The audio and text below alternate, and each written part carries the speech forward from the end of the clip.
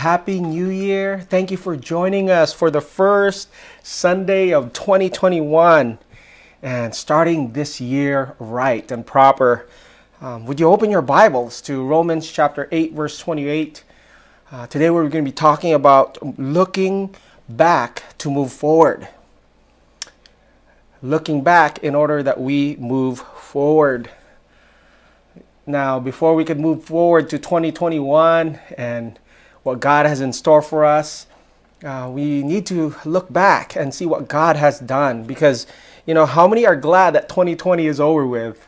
I know I'm glad. How many of us just want to move forward to 2021 already and just are so done with 2020? And if you think about 2020, about the tragedies that occurred, the small businesses that have been shut down, the loss of jobs, loss of life. My sister-in-law, who works as a school teacher in California, her co-worker, 3 of her family died from COVID. And it's pretty tragic when you think about the tragedies of racial injustice and tension that's occurring in our country. We thought we were here, but we're really not as far as as advanced as we thought we were.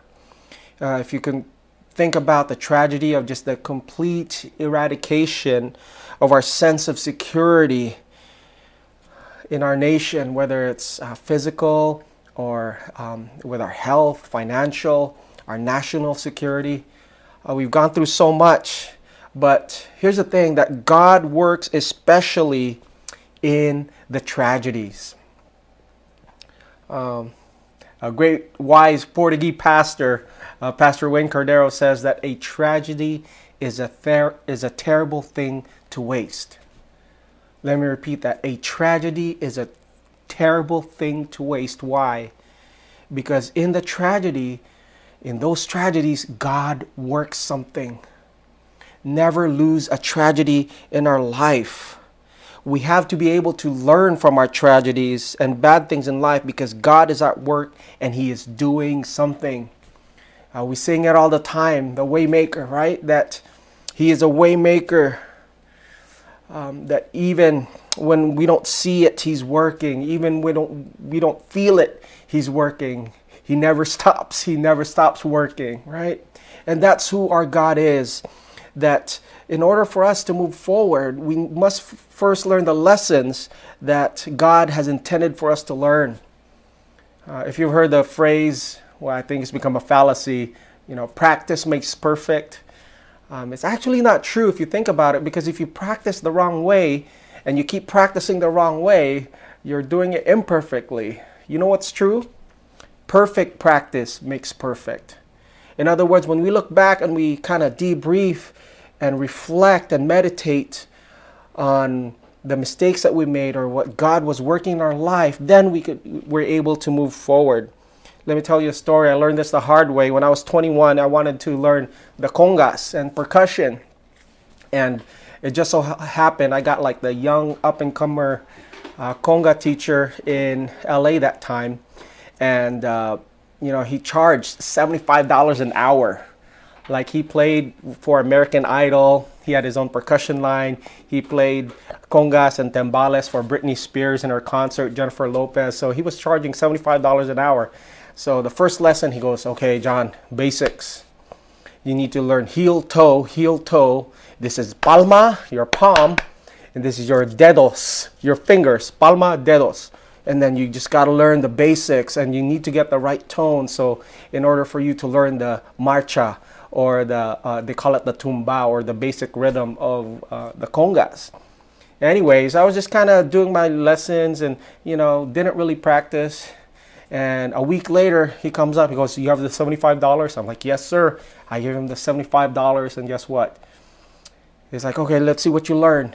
He's like, you didn't do anything. You're practicing the wrong thing. Your pinky's out. You're hitting it softly. It needs to be with your palms. And I can't teach you anything because you didn't really practice right. So here's what we'll do. We'll go to Tower Records. You remember Tower Records? I heard the old Kahala mall on the second floor that used to be the Tower Records. But we went to Tower Records, and it's like, you're not going to waste my time. Give me my $75. We'll go to a record store, and these are the records to buy.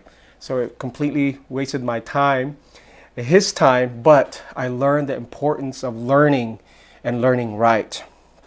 Well, in order for us to move forward, we're going to look at Romans 8:28. So let's go ahead and turn our Bibles, Romans 8:28. And we know that for those who love God, all things work together for good, for those who are called according to his purpose. Amen. This is the word of the Lord. I got great news for you this morning. I got gospel news. And the good news is this, that if you love God, if you have a sincere desire to love and follow and obey and treasure Christ with all of your heart, mind, soul, and strength, and if you're called according to his purpose, that's what it means to be called according to his purpose, is to love God. If you do that, God will work all things. Not most, not some, not few, but all things, including the tragedies in your life. God is going to work for good. I don't know if you have New Year's resolutions or bucket list, but one of my bucket lists happened twice in the same year, I believe. In 2014, I saw BJ Penn at Costco in Hawaii Kai, and I was fangirling. I'm like, oh, Renee came out. She was in the food court getting pizza, and I just came out from Costco warehouse, and I had this big smile on my face, like I saw a ghost or I saw Jesus or something. He goes, "What's wrong?" I'm like, "Oh, BJ Penn, he's at Costco." I was like, "Did you say hi?" He's like, "No, I'm too shy."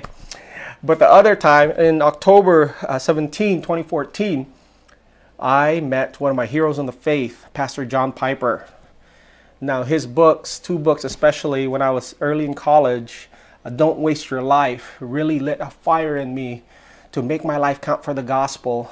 And the second one is Desiring God. It really helped me develop a paradigm of spiritual formation through Christian hedonism, which means that finding my desire and my joy and treasure in Christ. And anyways, October, we see him at Honolulu First Pres in Ko'olau. And here's a picture. Me and him, we approached him. He's like, "Can we take a picture?" And he was drinking his water for the glory of God. And as we took a picture. But one of his most famous tweets happened in 2012, where he says this, that God is always doing 10,000 things in your life, and you may be aware of 3 of them. Let me repeat that. God is always doing 10,000 things in your life. He's always, even when you're sleeping, God is working. And you may be aware of just 3 of them. And here's the main point for us on moving forward. Would you write this down? Look back to recognize God's work so that you can move forward with confidence. Let me repeat that. Look back and recognize God's work in your life. Write that down so that you can move forward with confidence.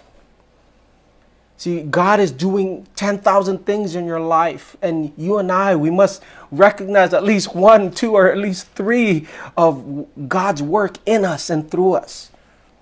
In Philippians, it says, work out your salvation with fear and trembling. Why?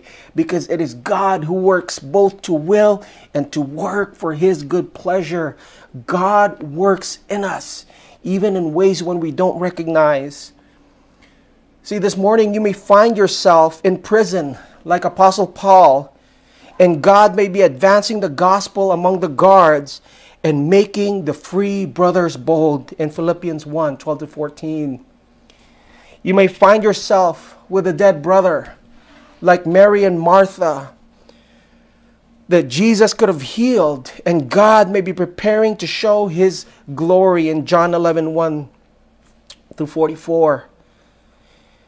You may find yourself sold into slavery like Joseph, accused falsely of sexual abuse, and forgotten in a prison cell. And God may be preparing you to rule a nation. Genesis 37. You may wonder why a loved one is left in unbelief so long like Paul, and find out that God is preparing a picture of his patience and a powerful missionary. Galatians 1:15, 1 Timothy 1:12. You may find yourself this morning with a painful thorn in the flesh, and God may be making the power of Christ and his grace more beautiful in your weakness. You may not see it, but God is working even in the things that are unseen. We must come before the Lord and ask, Lord, what are you doing? What are you working in my life? How are you forming my character? You may live in all purity and humility and truth, only to be rejected and killed like Jesus. And God may be making a parable of his Son and an extension of his merciful sufferings. You may walk through the famine, be driven from your homeland, lose husband and sons, and be left desolate with one foreign daughter-in-law, and God may be making you an ancestor of a king like Ruth. You may find the best counselor you've ever known giving you foolish advice, and God may be preparing the destruction of your enemy. 2 Samuel 7:14. You may be a sexually pure single person, yet be accused of immorality like Mary, but God may be preparing you as a virgin blessing in ways that no one can dream of. Luke 1:35. You may not be able to sleep and look in a random book, and God may be preparing to shame your arrogant enemy and rescue a condemned people. In Esther chapter 6. You may be shamed and hurt, and God may be confirming your standing as his child and purifying you for the highest inheritance in Hebrews chapter 12, verse 5 through 11. See, God works even in the tragedy. God works especially when we go deep into the valleys. When God works, he works in such a way that any impure motives, any feelings that we have about God that may not be right, the feelings that we pursue God for the blessings of God, but until we come before the Lord and surrender to God and recognize his work, that God is doing something. And before we could move forward with confidence, Psalm 23 says, that surely goodness and mercy shall follow me all the days of my life, and I will dwell in the house of the Lord forever. Surely goodness and mercies will follow you. If you want to walk with confidence to 2021, come what may, whatever may come my way, you need to look forward to say, this is what God did in 2020. This is how he developed me a time to slow down and realize that he alone is Lord and that I need to Sabbath and rest so that he can work. Maybe God has worked in you the importance of family and relationships. Maybe you've poured hours and hours of overtime, going to the office, late night of the hours, early morning, and yet neglect the relationships with your children, neglect intentionally leading your family to Christ. You see, God is at work, and we need to be able to recognize his work for us that we could move forward with confidence in 2021. Titus chapter 2 verse 11 says, "For the grace of God has appeared that offers salvation to all people. It teaches us to say no to ungodliness and worldly passions and to live self-controlled, upright, and godly lives in this present age, while we wait for the blessed hope, the appearing of our great God and Savior, Jesus Christ." Did you guys catch that? That God's grace has appeared. The word appear there is epiphany. It's like an epiphany. It's like the lights turn on. God's grace has appeared, and has appeared to save us, but also to teach us how to live in this world. And do you believe that this morning? That God's grace, it instructs you. That the Holy Spirit trains you and mentors you how to live in this world. That the Spirit of the living God is in you, and He gives you through His still small voice, and He works things in your life to forge your character, to lean on Him and put your dependency and trust in Him. So I'm going to have two questions as we wrap this up. I know it's first Sunday of 2020 of the year and 2021, and I just want to take this time to really reflect before we launch our 21 days of prayer and fasting. And here's what I want us to, two questions that I want us to consider and think. One is this: what was the work of God in 2020?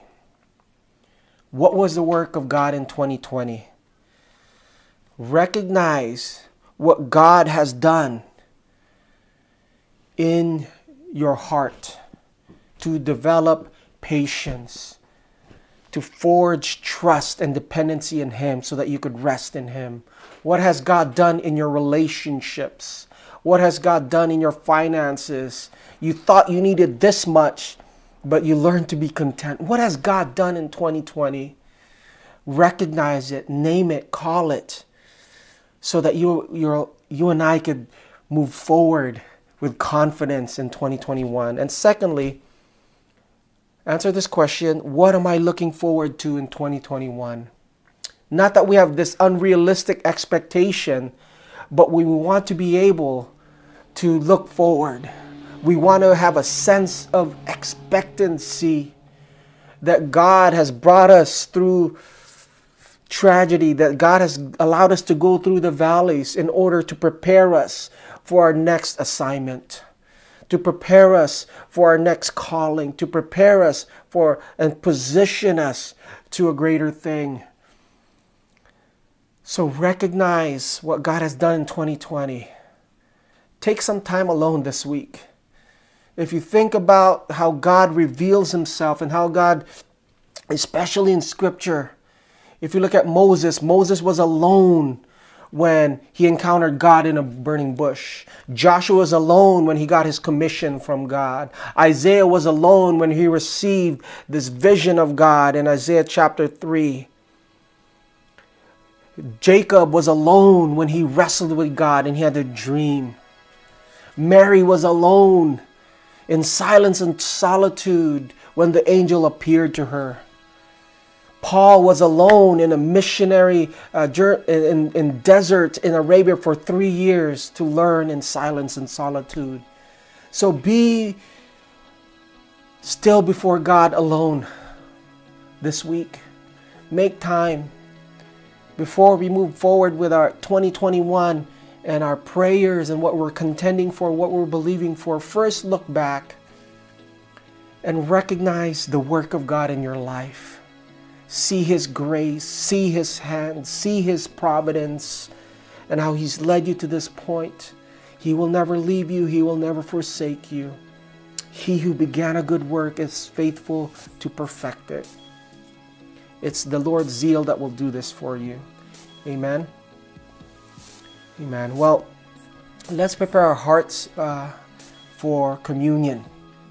First aspect of communion that we really need to take into account is this aspect of remembrance. Jesus says to do this in remembrance of me. Why remember? Because we're forgetful creatures.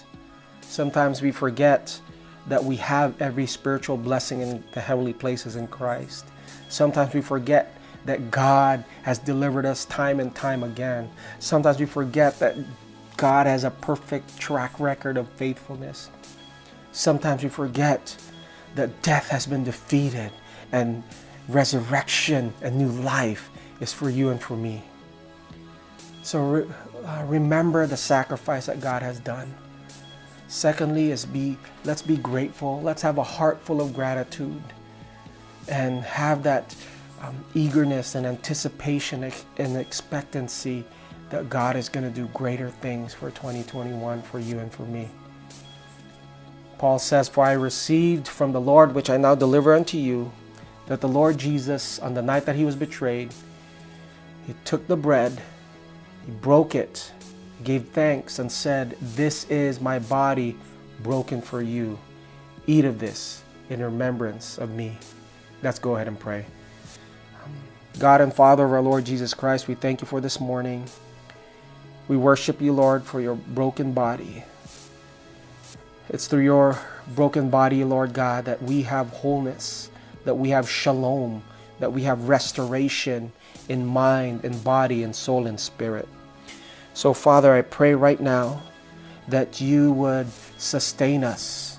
You are the bread of life. May we never hunger again. We've tasted, we've seen that the Lord is good.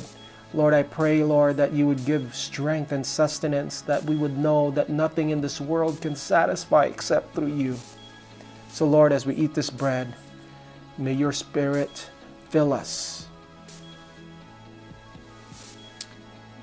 with more of you. In Jesus' name, amen. Let's go ahead and eat of the bread.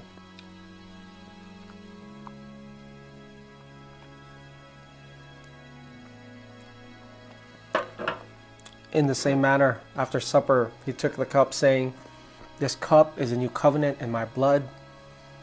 Drink of this as often as you eat. For as often as you eat of the bread and drink of the cup, you proclaim the Lord's death until he comes." Let's proclaim the life, the death, and resurrection of Jesus, and let's drink the cup.